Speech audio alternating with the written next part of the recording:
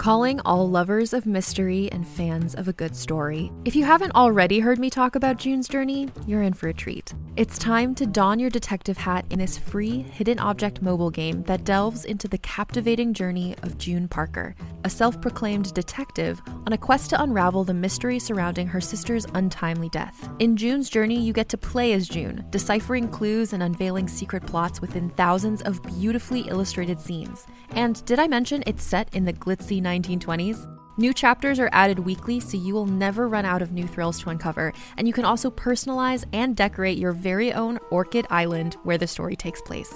How sharp are your detective skills? Find out when you download June's Journey on your Android or iOS device, or play online via Facebook Games. Your detective journey awaits. Hey there, it's Rachel Ballinger, and I am thrilled to invite you to Rachel Uncensored, my podcast where I get real with my friends and celebrity guests, where we talk about all sorts of topics. From personal stories to hot-button issues, we cover it all. New episodes drop every Wednesday, so make sure you tune in on Apple Podcasts, Spotify, or wherever you listen to podcasts. Trust me, you won't want to miss out on the fun and candid conversations we have here on Rachel Uncensored.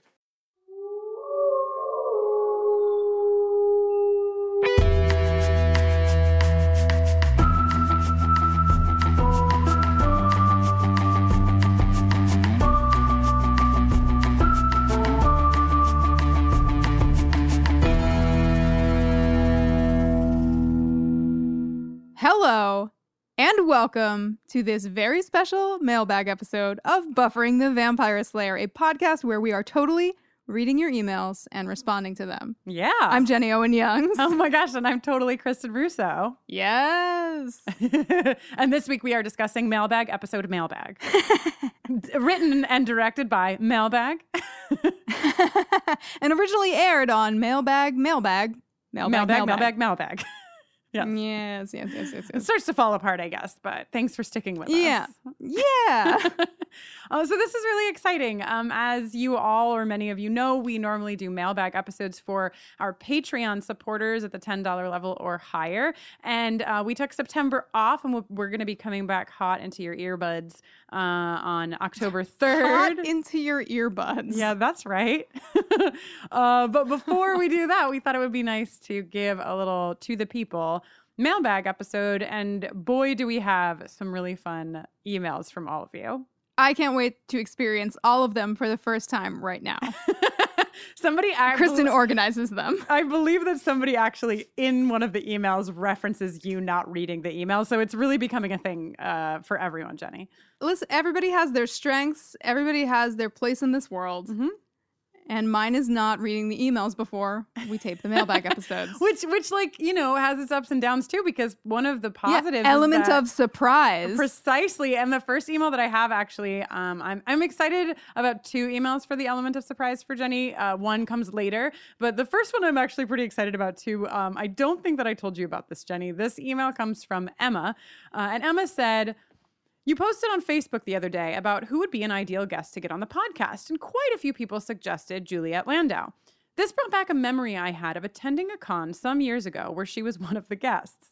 She was incredible. She came onto the stage to rapturous applause, as you can imagine, but she just stood there at the edge of the stage, staring out into the audience, not saying a word.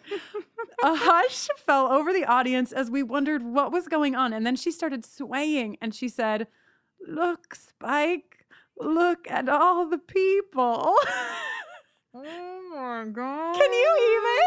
The email continues. Everyone in the audience collectively gasped and then started cheering. A seriously hair-raising moment, and one that still gives me goosebumps when I think about it. I just got goosebumps and the hair on the back of my neck stood up. Right? It's pretty... Very effective, Juliet. I know. Thank you, Emma. And we're going to see Juliet in London when we're in London for the Vampire Ball at the end of November, beginning of December. So I'm just like pretty stoked to find out what kind of antics she might be up to when we are there in person. And will we get to play her Drusilla jingle for her? Like, what is going to happen? Right? Let it be so. Okay, next up, we've got an email from an anonymous, semi-anonymous person who is a writer on the upcoming Netflix series She-Ra. I don't know if any of you watched She-Ra as a child, but I certainly did. Is that how you say She-Ra? She-Ra. You say the ra so in a emphasis that I don't recognize. Later, I know that we have an email from a person named Shira, Shira. So I'm like really going out of my way to pronounce them differently. So She-Ra, this is specifically the Princess of Power. Yes. That She-Ra. Yes. So this writer appropriately writes, big buffering fan over here, and I just wanted to let you know how much your work has been helping me. I write for the upcoming She-Ra reboot for Netflix, and I've been sending some of the songs from the season 3 album around to the rest of the team for inspiration. Without giving too much away, because I think you should watch our series, it's literally just a pack of princesses of all shapes and sizes beating the shit out of robots and the patriarchy. Sounds amazing. We have a few characters with complicated relationships, including one reminiscent of Buffy and Faith. I don't know what you could be referencing here. And I've been listening nonstop to enemies and consequences to get me in the right mindset. But here's hoping everyone on our show can avoid falling out of any windows onto trucks. Isn't this so fun? That sounds amazing. I was already excited to watch this show, and now I'm real pumped. I love when like art begets art begets art begets art. You know what I mean? It's like Buffy the Vampire Slayer was a television show. Then Kristen and Jenny made a podcast and wrote some songs. And then now somebody is listening to those songs to help inspire them for creation of new characters on a new television show. I just love it. I think it's pretty sick. Right? Yeah, that's so awesome. And then Thank you for letting us know. That rules. Yeah. And like those complicated relationship princesses are going to be like inspiring like some 8-year-old somewhere. And it's going to be like their root for later when they create some like new series in 20 years. You know, it's just like fucking cool. It's fucking cool. Wow. Yes. Yes. Complicated relationship princesses. That sounds like a reality TV show, actually. Okay, our next email comes from Matt, who writes, with regards to the news that the Buffy reboot will be a continuation, I am hoping that we get 2 gay dads and a female watcher. I'm here for that, right? I'm here for that. I'm here for that. I'm also hoping Spike becomes human so he could pop up and have a reason for his slight change in appearance. Would you want to see cameos from the old cast or leave it as its own thing? Yeah, what do you think, Jenny? Do you have thoughts on this? I think a cameo in a reboot could be like a very, very, very special thing, but it has to be exactly right. And I don't know like what precisely that is, but it's definitely like a 1 episode kind of like maybe meaningful, but not like overtly meaningful character appearance. Right. You know, some random magic shop owner who bumps into one of the new characters and like inadvertently gives them exactly the information that they need at exactly the right time. Something like that I would be down for. But not like Sarah Michelle Gellar is a watcher that, you know, is in a bunch of episodes in a row and is not at all Buffy. Right. That feels weird. Oh, yeah, certainly. Oh my God. Imagine they put Sarah Michelle Gellar in the show, but she didn't play Buffy. That would be the most hilarious choice of all time. Oh my They're God. like, they'll get it. I'm here for cameos. I agree. I think they obviously need to be done the right way. But I do think that part of anyone who says they don't want any cameos, I think needs to like re-examine their feelings, because I think that we all want to have like little morsels of the thing that we love and this new thing. And we're afraid. I think a lot of us are afraid. We don't want to have characters resurface, characters who we love and who we're attached to, and find that they've resurfaced and we don't identify with them, or we don't think that they're the same as they once were, and it feels ruined. And like, I totally get that fear. But I think that if it is done properly, I will squeal with cameos. Squeal. Are you kidding me? Eliza Dushku appears on that screen. I don't even care if it's bad. I will squeal. I will squeal. So, yeah, just do a good job, showmakers, please. Yes. That is all we can ask for. So thank you, Matt, for writing in with that question. I want to just take a little sidebar here for a tiny little email from Heather. And I shared this on social media, so this might not be news to some of you, but I think to many of you it will be. Heather wrote in after listening to the live taping of Beer Bad and said, I just wanted to tell you, I'm very disappointed that you didn't refer to the caveman college dudes as bro-magnons. So Heather, I thought your joke was on point enough to be called into a main feed episode for all of us to laugh over. Yeah. Well played. Yeah. Jenny, here comes my email that I'm really excited to read to you. You might have an inkling of who might be do you have an idea of like who might be the subject of this email that I'm excited to read to you? My God. If it's about Mark Blucas, I'm going to die. Oh my God, it is. Okay. So Valerie Ann from New York City, who you know, who I know, we know and love Valerie Ann. Valerie Ann wrote into us with a story for you, Jenny. I'm ready for it. I was listening to the most recent Mailbag episode and I heard your call for Mark Blucas stories and I realized this opportunity might never come again, but it's the perfect time to tell my Mark Blucas story, a story I love but rarely get a chance to tell, so thank you. And here we go. I went to college at NYU, whose campus, a term I use extremely loosely, is generally accepted to be where the largest collection of NYU buildings happen to be, around the Washington Square Park area. But since it's not where all of the buildings are by a long shot, there were NYU buses that acted as free shuttles for students to take them to and from their far-flung dorms.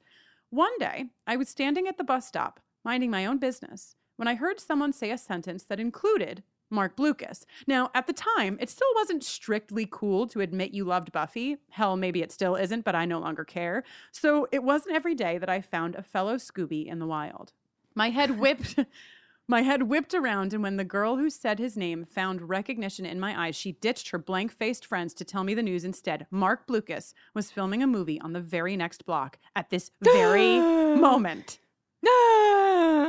As I looked with wide eyes in the direction she had pointed, she goes, "Should we go see if we can see him?" And I barely said yes before we were darting across the street toward the set. When we got there, we stood on the corner and did a sweep, ready to have to squint to see a shape that maybe was the man we knew as Riley, when instead we realized that the towering, broad-shouldered, bright-eyed man was standing right there. No more than 3 feet away, watching us seek him out with an amused smirk. He closed the distance between us with one easy step and held out his hand. "Hi, I'm Mark," he said. Oh my God, Mark. Knowing we knew, but also knowing he had to coax our own introductions out of our slack-jawed mouths. Oh my God. We spent the next few minutes talking about what he was filming. It was The Killing Floor. But then the wildest thing happened. He started asking us questions about what our majors were, how we liked living in New York, etc. Oh my God, Mark. To my 19-year-old self, this was the most kind and heroic thing a famous person could do. Anyway, all this to say, I would totally join that Girls Who Hate Riley But Love Mark Blucas group, though admittedly I didn't hate Riley until I was older. So Jenny, that one's for you. We're going to need to stop recording so I can go breathe into a paper bag for a little while. Oh my God, do you have just like a little stack of paper bags that say Mark Blucas? In case of emergency, in case of Mark Blucas emergency. Hell yeah. Somebody get me those bags, please. Oh, wow. Sorry, I didn't mean to steal your wow thunder there, Jenny. No. Wow is a phrase for, it's a fair use. It's for everyone. It's not just for me. For the people. I'm just spreading it, you know? Oh, goodness. Wow, I don't know how I'm going to possibly ever read another email out loud, but I'm going to try right now after that. So Nina writes in the scene with Xander and Giles in Xander's basement, you mentioned that Xander's mom was acting out of character. This is true, but I believe she is acting out of character for a reason. Think about it. She's married to a major douchebag who treats her like crap, and Xander brings home his hot watcher friend who is just the right age for an underappreciated wife to appreciate. Of course she offers to make them fruit punch. This observation brought to you by a woman who is probably right around the same age as Xander's mom. Nice. Mrs. Harris is like, hello, British daddy. Oh, wow. So you just wanted to get a daddy in there? Now it's all I'm trying to do is get a daddy in everywhere. Yes, you've seen how the masses respond to us saying daddy, so now you're really going for it. I love it. I'm just trying to give the people what they want. I loved this email. And also, Nina was not the only one to write in with this observation. There were several human beings who wrote in and they were like, excuse me, we know why. We know why she's making that fruit punch. So sorry for missing that, We're everyone. like, why would a a woman make a man fruit punch? What a wild thing to happen. How can we possibly explain this? The writers must have been high that day.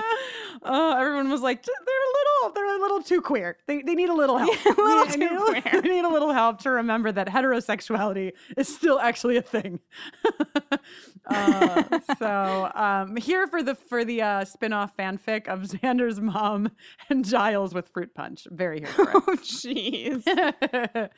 Oh my God. Speaking of, I didn't even do this. So I stagger the emails. I try to make them go in a nice order, try to drop the Mark Blucas story in at the right moment, etc. I completely didn't do this fruit punch stack here, but this is a fruit punch stack. So we just went from Xander's mom making fruit punch to an email from Molly who says, "Hello, Kristen," or "Is Jenny actually reading emails yet?" Dig. Never, dig. Molly. Absolutely never.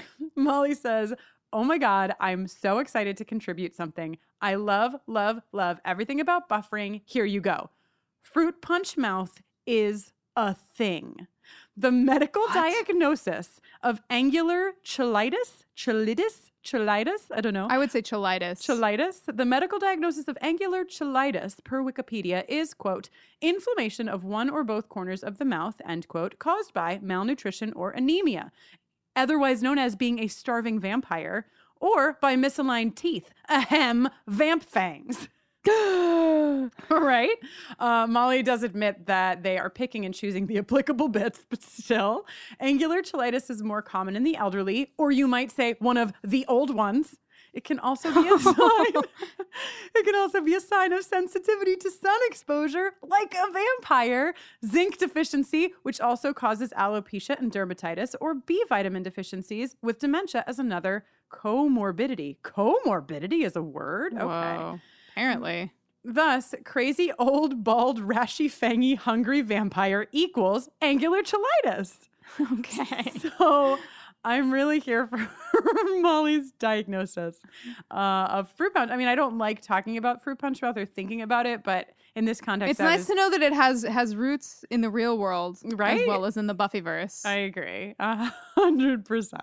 So thank you, Molly. And Molly also said as a tag at the end, this could be something that we mention when we meet Mark Metcalf in London. We can let Nice, yeah. we can let him know. Let's grill him. Yeah. Pardon me, sir. Were you aware? Were you aware of angular cheilitis? We just... Were you really getting into the skin of someone who was suffering from angular cheilitis part of your method when you were preparing for the role of the master? Or we just bring him a t-shirt that says angular cheilitis. Yeah, I'm sure he's just dying for that. Do you think I forgot that we have a little jingle even for him. Fruit punch mouth. Oh yeah. Fruit punch mouth. Fruit punch mouth. And fruit punch mouth. You got fruit punch mouth. Yeah. Nice. Okay, our next email comes from someone who gave their initials as HP. And I can only assume that this is an email from Harry Potter, 100%. who wishes to remain anonymous. So everybody be cool. HP writes, Teutonic. We all remember way back when Xander and then Buffy each individually referred to Riley as Teutonic. Yes, and Kristen then incorrectly defined the word. We remember it. Do we remember it? We remember it. Well, I think we looked it up, and the dictionary definition that we located was...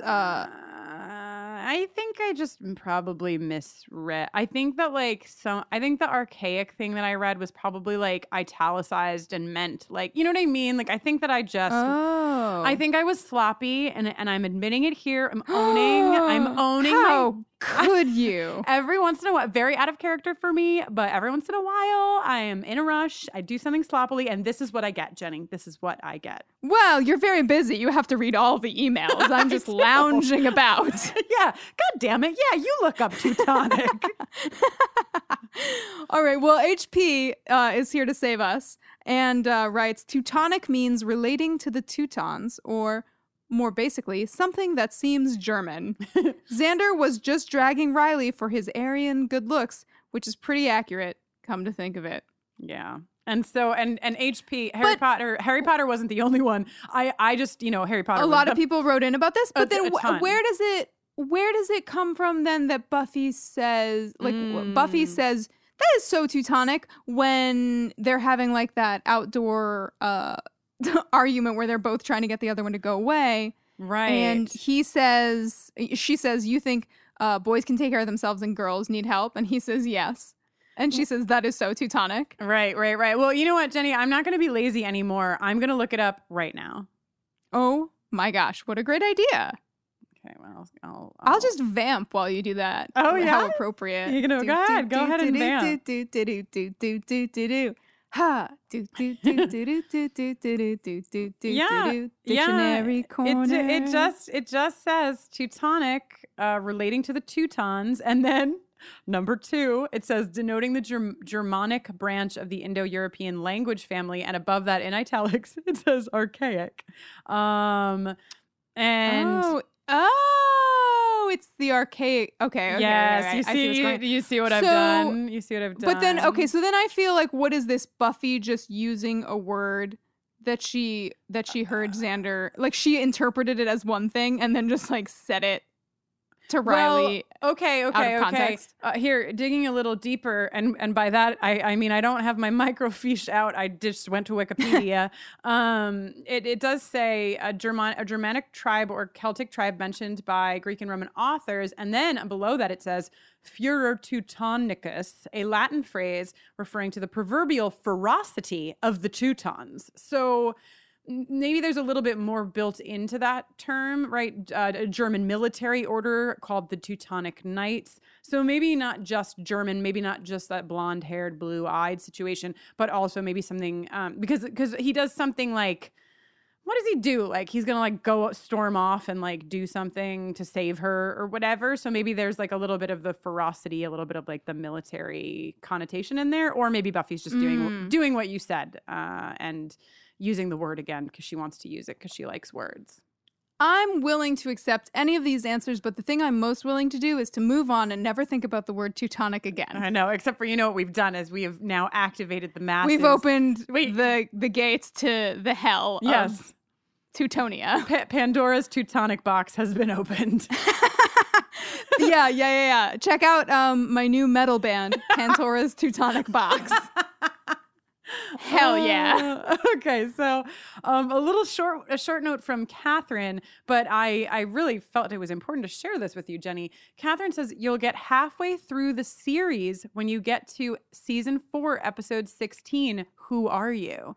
So my God, it's all downhill from there, Kristen. I know. Catherine seemed to be like excited to share this with us, but I was like terrified. I was like, what do you mean? Like, it can't be half. We can't be halfway through. That means it's half. Like, I was so half empty, like glass half empty reading this. I was like, no. Well, we could probably, once we finish season 7, we could probably just keep making mailbags for the foreseeable future. just like every mailbag is more discussion about Teutons and Teutonic. Yes. Yeah. Yes. I'm sure. And more Mark Lucas stories, please. I'm sure it'll do great. I'm sure people will love that. Buffering the mailbag. So I'm going to go to an email now. I'm going to take a sharp turn, a hard corner, an email from Melanie.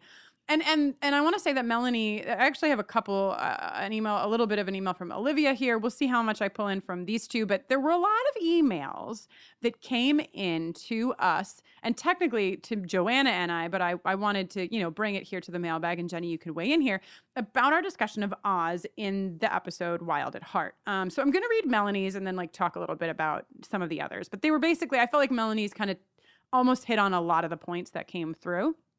Melanie said, since, like Willow, I too know the love of a taciturn man, I think I have a little insight into Oz and his, quote, out of character behavior.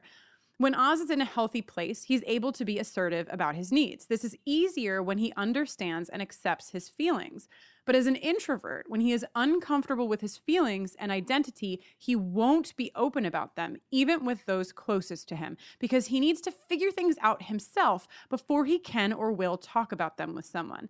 This explains, right? This explains why he feels like he needs to leave and go be away from people to figure things out. A healthier Oz would have been able to talk to Willow, but this Oz is ripped apart, not so much by his attraction to Veruca, but more by the allure of his identity as a werewolf, which he's never really dealt with but has constantly been plaguing him, at least since he agreed that his ability to smell Willow was bothering him in Lover's Walk. I would think that his inability to show emotion just before he drives out of town is very in character for someone who is not comfortable expressing it. The fact that he had so much trouble with the keys and getting the car to start are the important nonverbal cues that say everything about his toxic state of mind and how upset he is. I completely bought it as Oz, his more frustrating side that won't let him express things. I think in short, he just realized he can't ignore the werewolf thing anymore, and he has more than he can handle. And this is how a taciturn person in those circumstances absolutely would act. What do you think, Jenny? I can't possibly relate to any of that. You were just quiet. You were trying to get your keys in the ignition. Exactly. But I was having a hard time. I thought this was really beautiful, beautifully said. And, a lot of you wrote in and sort of said like, hey, maybe it's taking the easy way out to say this is out of character for Oz to like not have told Willow, et cetera, et cetera. And I think that Joanna and I, and Jenny, I know you heard the episode, like I think Joanna and I did have room for some of this with Oz and just felt like we wanted a little bit more of an arc with it. But I do think that, we could have given a little bit more room for this observation, which I think is pretty spot on. What do you think? Yeah, I think this is like a real bullseye. Plenty of stuff in here that's worth considering. And also, I mean, as somebody who can't possibly relate to Oz's methods of dealing with things at all. Sure, right. I would also maybe highlight that one thing that Oz is like really, really sure of, aside from like, okay, wow, he's like really having to reckon with the fact that like he is a wolf all the time and like that requires more than he's been giving to it in order for him to like maybe potentially be at peace with it in some way or figure out how to live like a quote normal life at some point. He also like knows that like whatever is going on with him right now, he is like hurting the person that he cares about the most so much. Yeah. And like I think it makes a lot of sense as well that he would just be like the kindest thing I can do to Willow right now is like to get the fuck away from her. Yeah. You know. Yeah.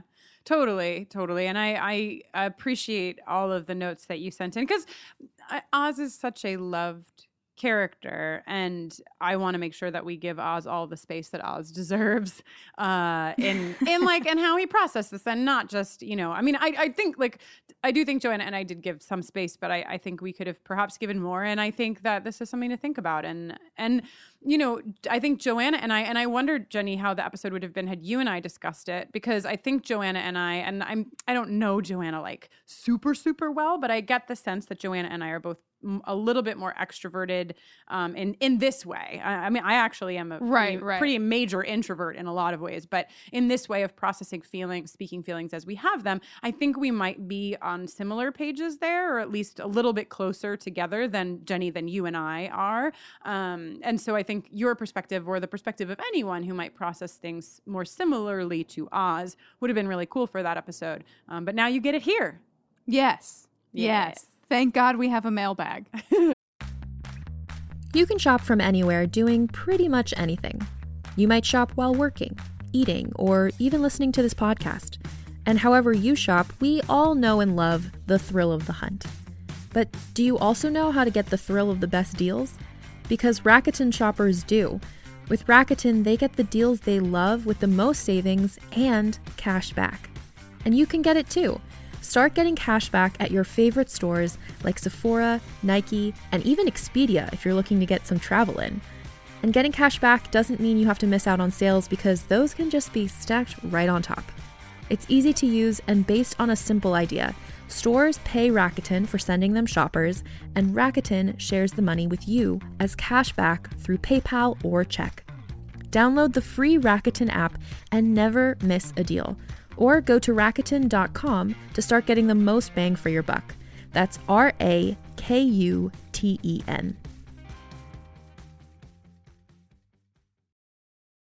Hey there, this is Justin Bartha. I made a funny new podcast, King of the Egg Cream. It has the greatest cast in the history of podcasts, with actors like Louis Black. I'm torn by my feelings for two women. Bobby Cannavale. You can eat it, or if someone hits you, you can put it on your cut. Melanie Linsky, I wonder what these marvelous things are that look just like boiled chicken feet. Jason Ritter, I can break things and pick locks and kill people. Michael Stuhlbarg, The whole point is to inspire people that they should make themselves better. Ari Grainer, No, don't whet its appetite. What are you, an idiot? me, Justin Bartha, That's not just any egg cream, that's a Lemke's special. and all narrated by the hilarious Richard Kind. This is the story of Harry Dalowitz and how he rose from nothing to become New York's King of the Egg Cream. So if you like funny true stories, come listen to King of the Egg Cream, available wherever you get your podcasts. Okay, wow. I get to read something again. Very exciting. We've got this email from Emily, and here's what Emily has to say. I've loved all the songs you've released, but sometimes I've sat back and wondered if there was a particular artist or genre of music you were inspired by and how you used that to shape each song. Like, I get that the song for Living Conditions was inspired by Believe. Totally, 100%. But for the other songs, would you share examples of where the musical inspiration came from? Also, are the songs written acoustically first or on piano, or does it depend on the song? Just wondering how that whole process works, I guess. I'm not at all creative, but I am fascinated by the creative process behind songwriting and song creation. Oh my gosh, my favorite question of all time. Okay, so yes, absolutely. Living Conditions, we were like, the number one thing we have to accomplish with this episode is making like a song that kind of sounds like Believe about how much Kathy sucks. Totally. So that was like totally right on.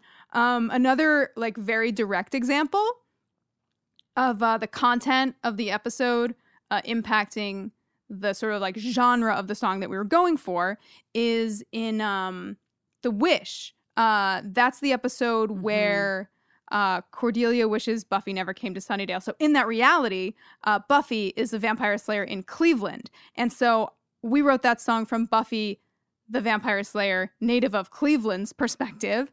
And we chose to go in a sort of like Buddy Holly, like early rock and roll type of bounce because Cleveland is widely regarded as the home, the birthplace of rock and roll. So we went in that direction sonically and then shaped the lyric, of course, around the idea that Buffy is a lonely vampire slayer living in Cleveland. And we, went ahead and like added some specific Cleveland landmarks to like really get it in there for whatever percentage of our listenership is in Cleveland. Yeah, let's play a little bit of that so they can hear that now that you just described it.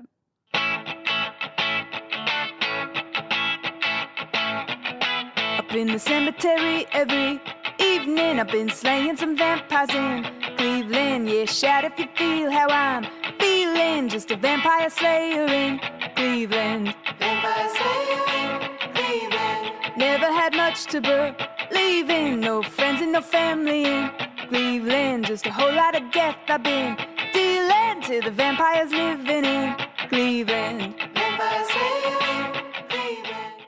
Then there's a song like Halloween where we didn't know exactly what we wanted to do, but Kristen came up with the chorus lyric of It's the Big Halloween Switcheroo. Actually, poet laureate of Buffering the Vampire Slayer. I would like to pat myself on the back because so I don't write the melodies at all. I don't know how to do that. I can contribute in saying, Jenny, I want the song to sound like this, or I want it to be really sparse, or I want it to be this or that. And I really enjoy being on the production end. And Jenny and I, depending on the song, will write lyrics together. Sometimes, especially if it's a sad song, I know where Jenny's strengths are. So I'm like, hey, this is a heart wrencher. Why don't you go sit in the corner and write some words? Yeah. But we usually write the lyrics together for a lot of the other songs. But Halloween is the only song that I wrote the melody for. So it's a beloved favorite of many young children for this reason. Yes, continue with your Halloween story, Jenny. I just really wanted to get my credit for where it's due. So Kristen was like, I think the chorus should be, it's the big Halloween switcheroo. And I was like, okay, I can build from there. That's an interesting starting point. And we ended up not related really to like what's happening in the episode, but just more related to that it was like a fun kind of like Monster of the Week type episode. Monster of the Week episodes are like more likely to sound fun in one way or another. So for this song, we thought it would be a real hoot. to do sort of like a classic old school Johnny Cash style. 1-5-1-5-1-5 bum bum bum bum bum bum, where the bass is just doing that the whole time, and the verses are just kind of like Halloween. It's supposed to be a slow night. Giles promised there'd be no night for vamp activity or whatever. To like make it like really talky and like really lean into that direction. I mean that's Johnny Cash is one of my favorite artists. Kristen loves him as well. So that was like a really fun thing that wasn't necessarily tied to exactly something, in the plot.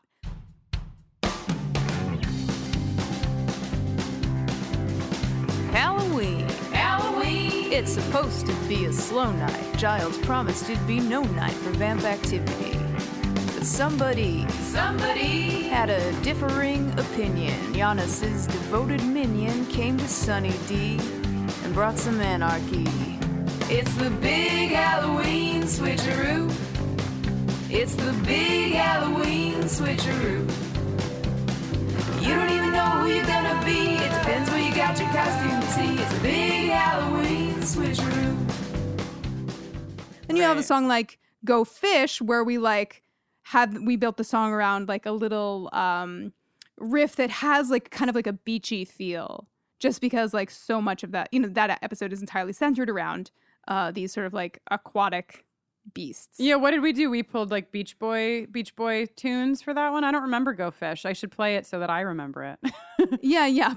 Play it and you'll hear how surfy it is.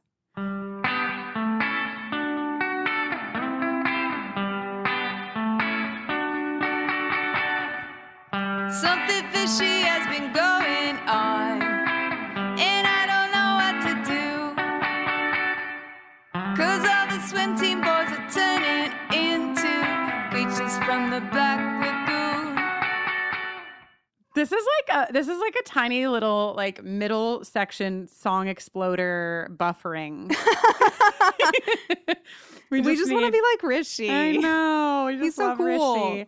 Yeah, and I think like the only other thing that I want to say, and Jenny, you might have more to say too, but is that then there are certain songs that are really driven. We actually just finished doing, or Jenny just finished doing the buffering concert right before we recorded this Mailbag episode, and somebody was saying, I love the songs where the lyrics sort of universally apply, which are, of course, not really the Monster of the Week episodes. Usually those are the bigger episodes. And in a lot of those, Prophecy Girl, of course, comes to mind, but there's also the song, I believe, was it Consequences? That was the song that we sort of like shaped around the Me Too movement.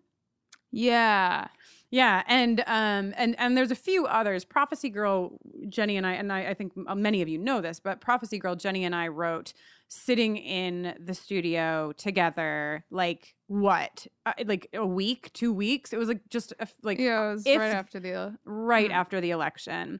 And so that song for us was like, and Jenny, maybe this is how you feel when you write songs. I don't know. This is the first time I've ever done this, but it was really like a grieving process for us and like an empowerment process for us. Like we were doing something for each other as we created that song. That song is piano, a very few are, and I think that it just was like something that we felt needed to do the thing that piano can do to your heart and mind. Fire rising in my bones, I can free us from his hold, from the fear that keeps us bound. I am standing now, I know what will come, what will come. If our world belongs to them, what will come, what will come. I just keep fighting, just keep fighting. That's what I'm supposed to do. That song, is really politically rooted, as is Consequences and a handful of others. And then we have, at this point, I think we have like sort of two suites of songs, the larger being the really personal songs that sort of like really center on the dynamic between Buffy and Angel over the course of, 3 seasons, like Angel and Surprise, and what is, of course, the one that comes right after Surprise? Innocence. Yes, Innocence, Becoming. Oof. I'm upsetting myself just thinking about it. Yeah, and Jenny wrote right at the jump, right? Angel is where the Angel theme, you brought the Angel theme in, and there are several of those songs that bring that theme back in really that different, involve the theme. In really different ways. And not to like spoil anything, but I think there might be an episode, coming up pretty soon where, oh my gosh, what could happen? Where that theme might just be involved again. And Goodness. we're like, maybe something really special is going to happen with the song, oh Jenny. Gosh. I don't know what it's going to be. Can't wait to find out what that is. I can't wait either. Wow, what a great question from, of course, that was a great question from Emily. This is Emily, who we know and love, Jenny. This is, old Emily Brackett McLongstreet. No. Oh my God, I forgot there's two Emilys. Yes. Emily. The other Emily. Floridian Emily. Backpatch Emily. Backpatch Emily, exactly. Hell yeah. All right, I'm gonna take us if you feel satisfied with that song exploder buffering moment. Yeah. Yes, Jesus, please shut me up about it. I'm gonna take us to a little email from Melanie. Melanie writes in, Jenny, the story you were talking about, of course, is Hans Christian Andersen's The Little Match Girl. The match girl tries to sell matches even though it's freezing, because if she goes home without selling matches, her father will beat her. She goes into a corner and has a beautiful dream that she's at a warm feast. Turns out she died. I can't. I picked because a lot of people wrote in to say like, oh, Jenny. I saw a lot of this on Twitter. But it was I feel like I could have a whole podcast that's just me being like, yeah, I remember this one story that it's about this thing, and it's maybe about like this, and then maybe either this happens or this happens, and then have one person. I feel like based on our listenership, the average person will probably know what I'm talking about and be able to correct me. Right. I want everyone to know that I chose to read Melanie's specifically because it was so rough. It was such a rough summary that it made me laugh so hard. Like this will happen. The match girl tries to sell matches even though it's freezing, because if she goes home without selling any matches, her father will beat her. She goes into a corner and has a beautiful dream that she's at a warm feast. Turns out she died. I mean, that's terrible.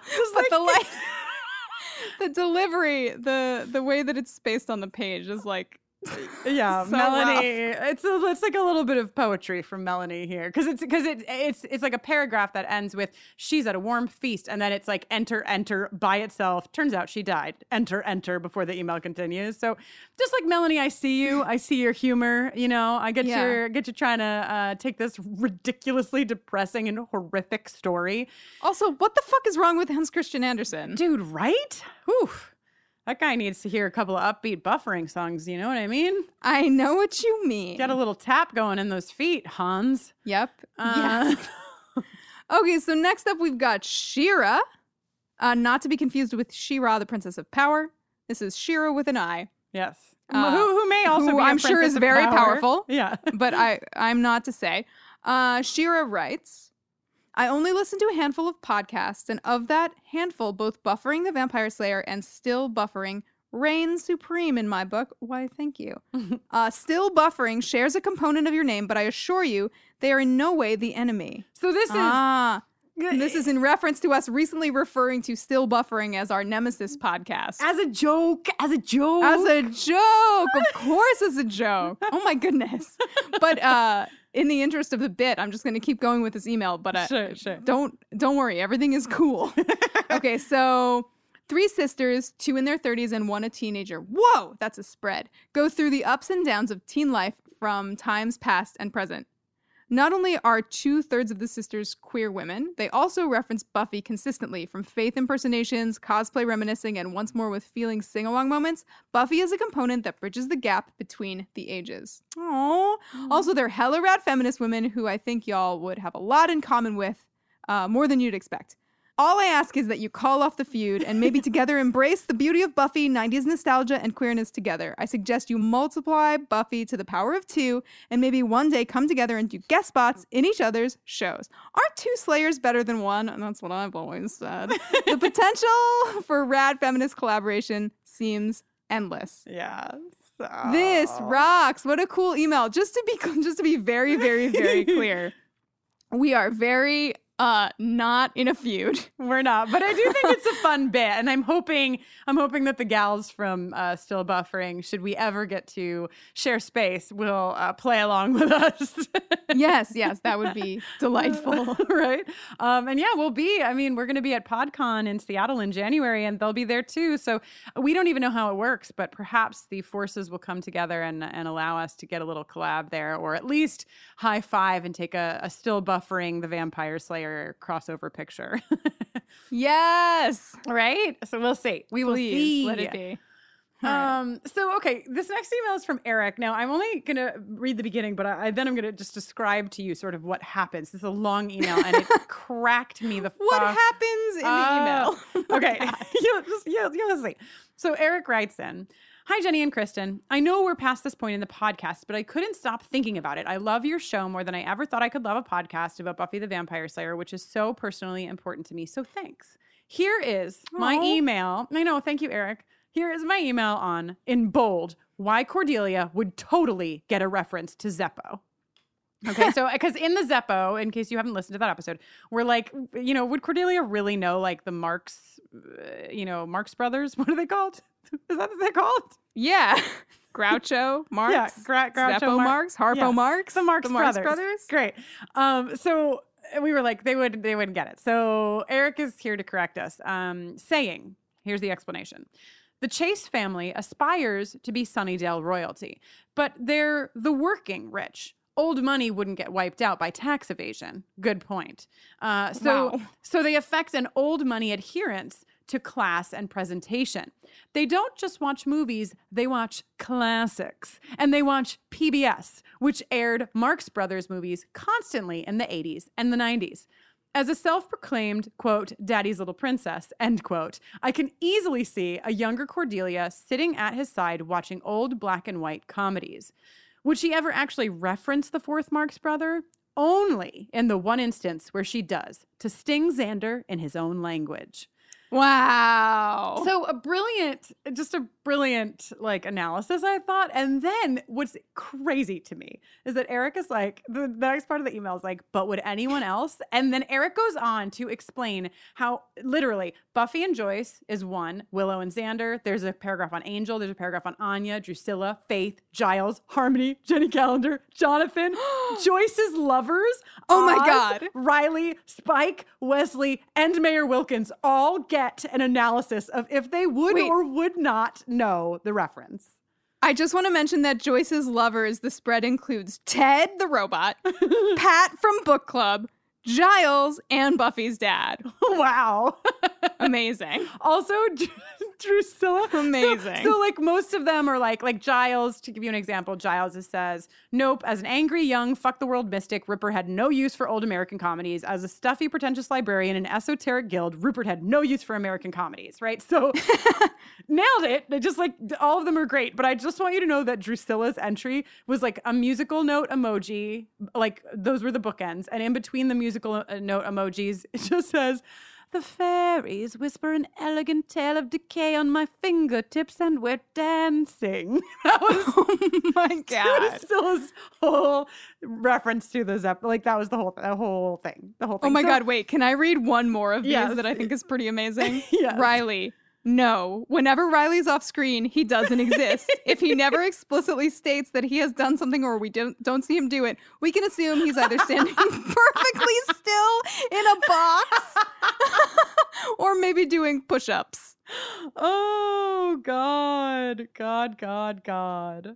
Oh, wow. Yeah, it's pretty amazing. So I'll put this whole analysis up on Patreon just for everyone. You know, you don't have to be a patron of ours. I'll just put the whole thing up there so you can just read the whole thing. It's so funny. It really is just hilarious. So Eric, thank you. Also, the list is alphabetical. Thank you.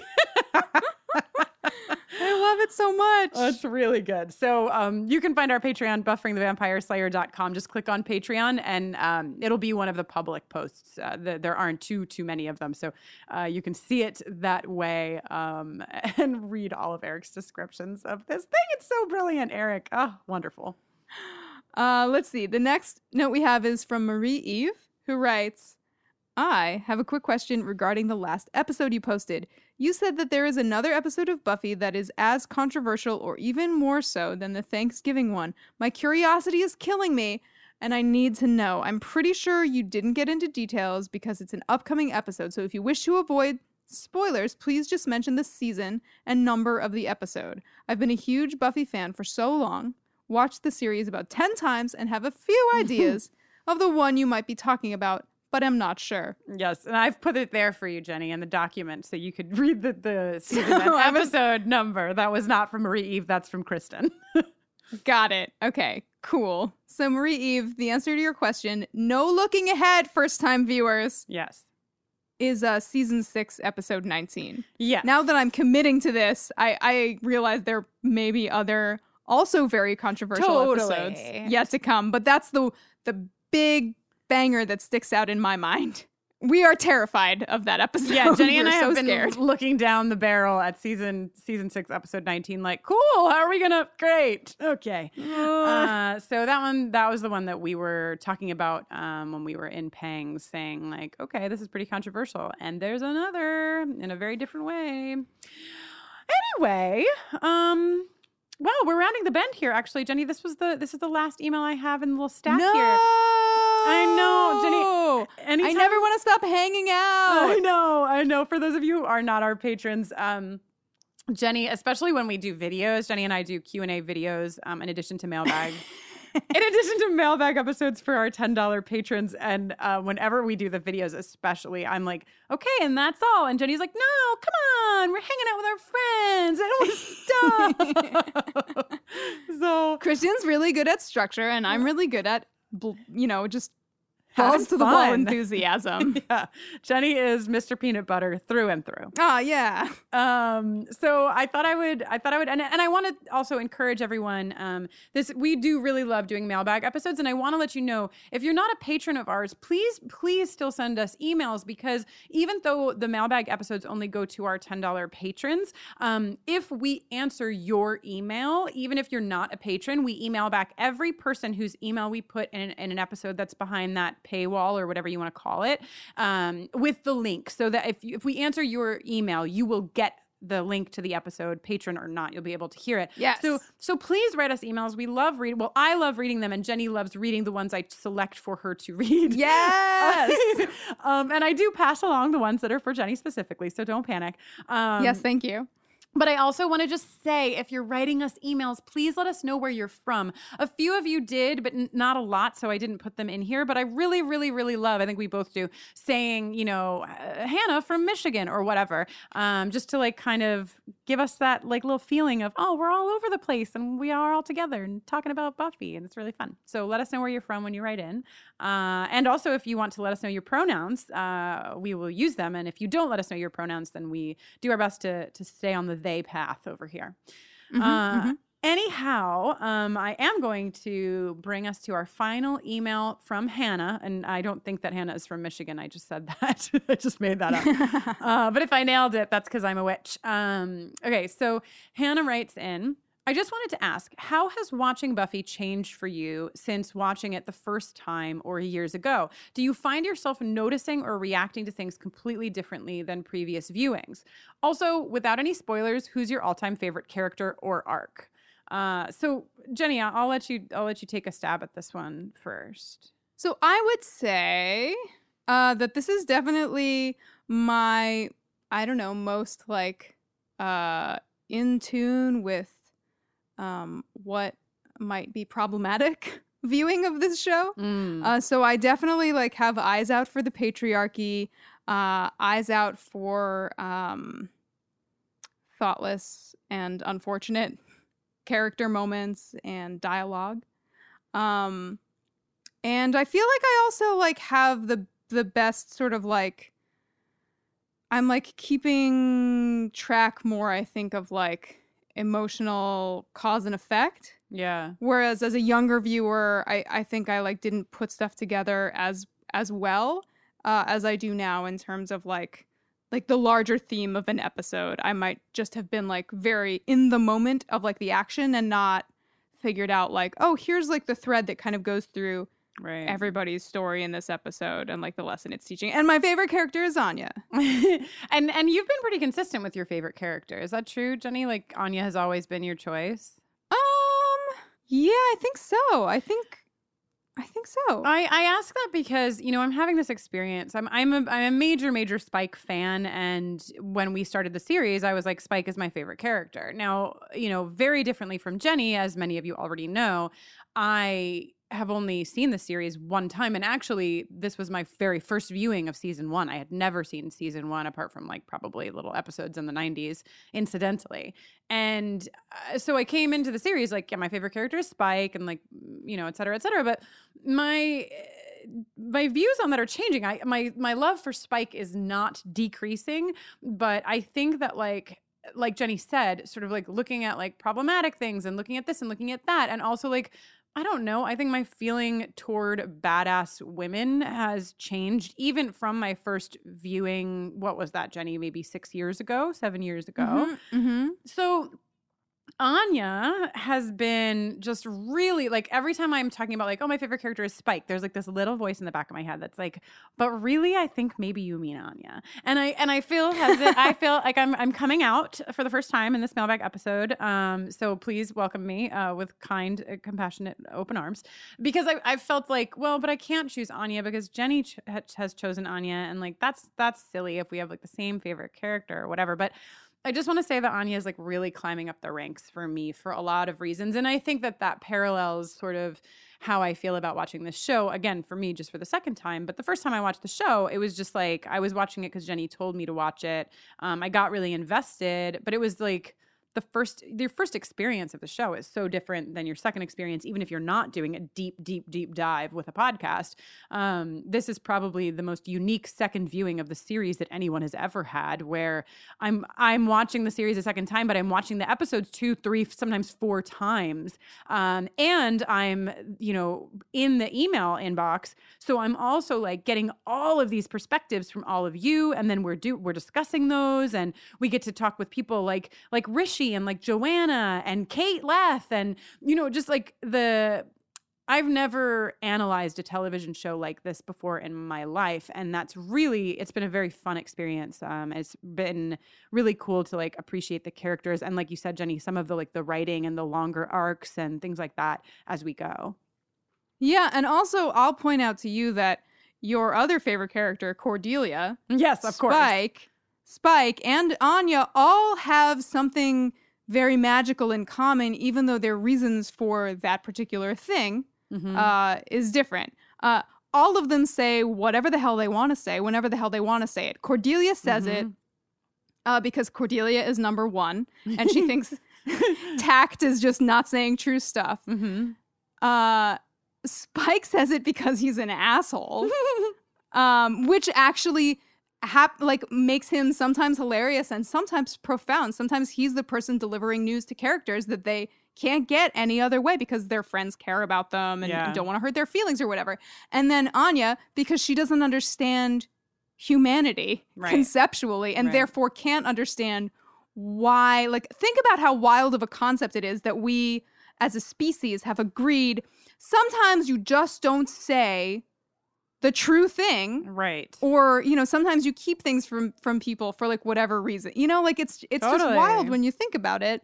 That for like somebody coming from Anya's perspective of living 1,000 years as a vengeance demon, of course she's like, "What are you doing? Right? Why would you do it any other way than this?" Exactly, and that's a really good point, Jenny. I think that is what they all share in common, and it's something that I gravitate toward in real life. I mean, that's why I love Cardi B so much, Yes, I do know. Cardi B has similar, I don't know which line. I think she probably is most aligned with Cordelia in her reasoning, but maybe she's a former vengeance demon. What do I know, It's entirely possible. I'm not ruling it out. I am ruling out her being an asshole, but I guess she could be an asshole. Maybe. But I think she just thinks she's number 1 and doesn't care for tact, and I'm here for it. So I think we answered your question, Hannah. Jenny, did you have anything else you wanted to add? No, I'm good, I think. All right. Well, I think we've done a mailbag. I think we've done it. I think nobody could say we haven't. Well, if they did, they'd be lying. Yeah. Yes. So I'm Jenny Owen Youngs, and when I'm not watching Buffy and making this podcast with Kristen, I write songs. That's what I do. And you can learn more about me over at jennyowenyoungs.com/buffering. And I'll tell you what else. You can always give me a shout on Twitter at Jenny Owen Youngs. You can, and I am Kristen Russo. You can find more about me and my work over on my website, KristenNoeline.com. That's KristinnNoeline. And since we don't get a song this week, why don't we just play my jingle? Hell yeah. Kristen with an I, Noeline. You can go on over to that website and learn about the work that I do with LGBTQ young people and their families. Also, you can follow me using that handle on Twitter and on Instagram. Buffering the Vampire Slayer is on Twitter, Facebook, and Instagram at BufferingCast, and you can email us, email Kristen, at bufferingthevampireslayer@gmail.com. Yes, and last but of course not least, you can support our work. You can support us by becoming a patron. At the $10 level, you'll get lots of these mailbag episodes, or at least lots more than you get in the main feed. You'll also get some Q&A videos, but there are other levels of giving. We just added a $25 level, and some of you are going to be getting some pretty cool exclusive merchandise in October, and there'll be more exclusive merchandise coming your way. Speaking of merchandise, you can also support us by going to our store. That's also on our website, bufferingthevampireslayer.com. Just click on shop and you will find a whole bunch of patriarchy smashing goodies. And of course, if you don't want to support us financially or don't have the means to, that's totally chill. You can go on over to iTunes and rate and review us, or you can go on over to iTunes and rate and review our sister podcast, Angel on Top, and let us know how you feel about their podcast. If you don't know about that, I think you do. But just in case you don't know, Brittany, Ashley, and Laura Zach are now in tandem with us. We are every other week, and on our off weeks, you get an Angel on Top episode that corresponds to the episode of Angel that, goes with our Buffy episodes. So check that out if you have not, and rate and review them too.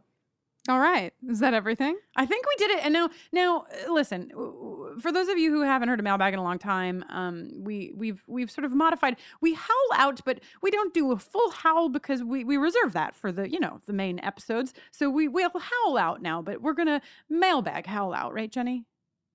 Yes, we are. Till next mail. Ow. Yeah.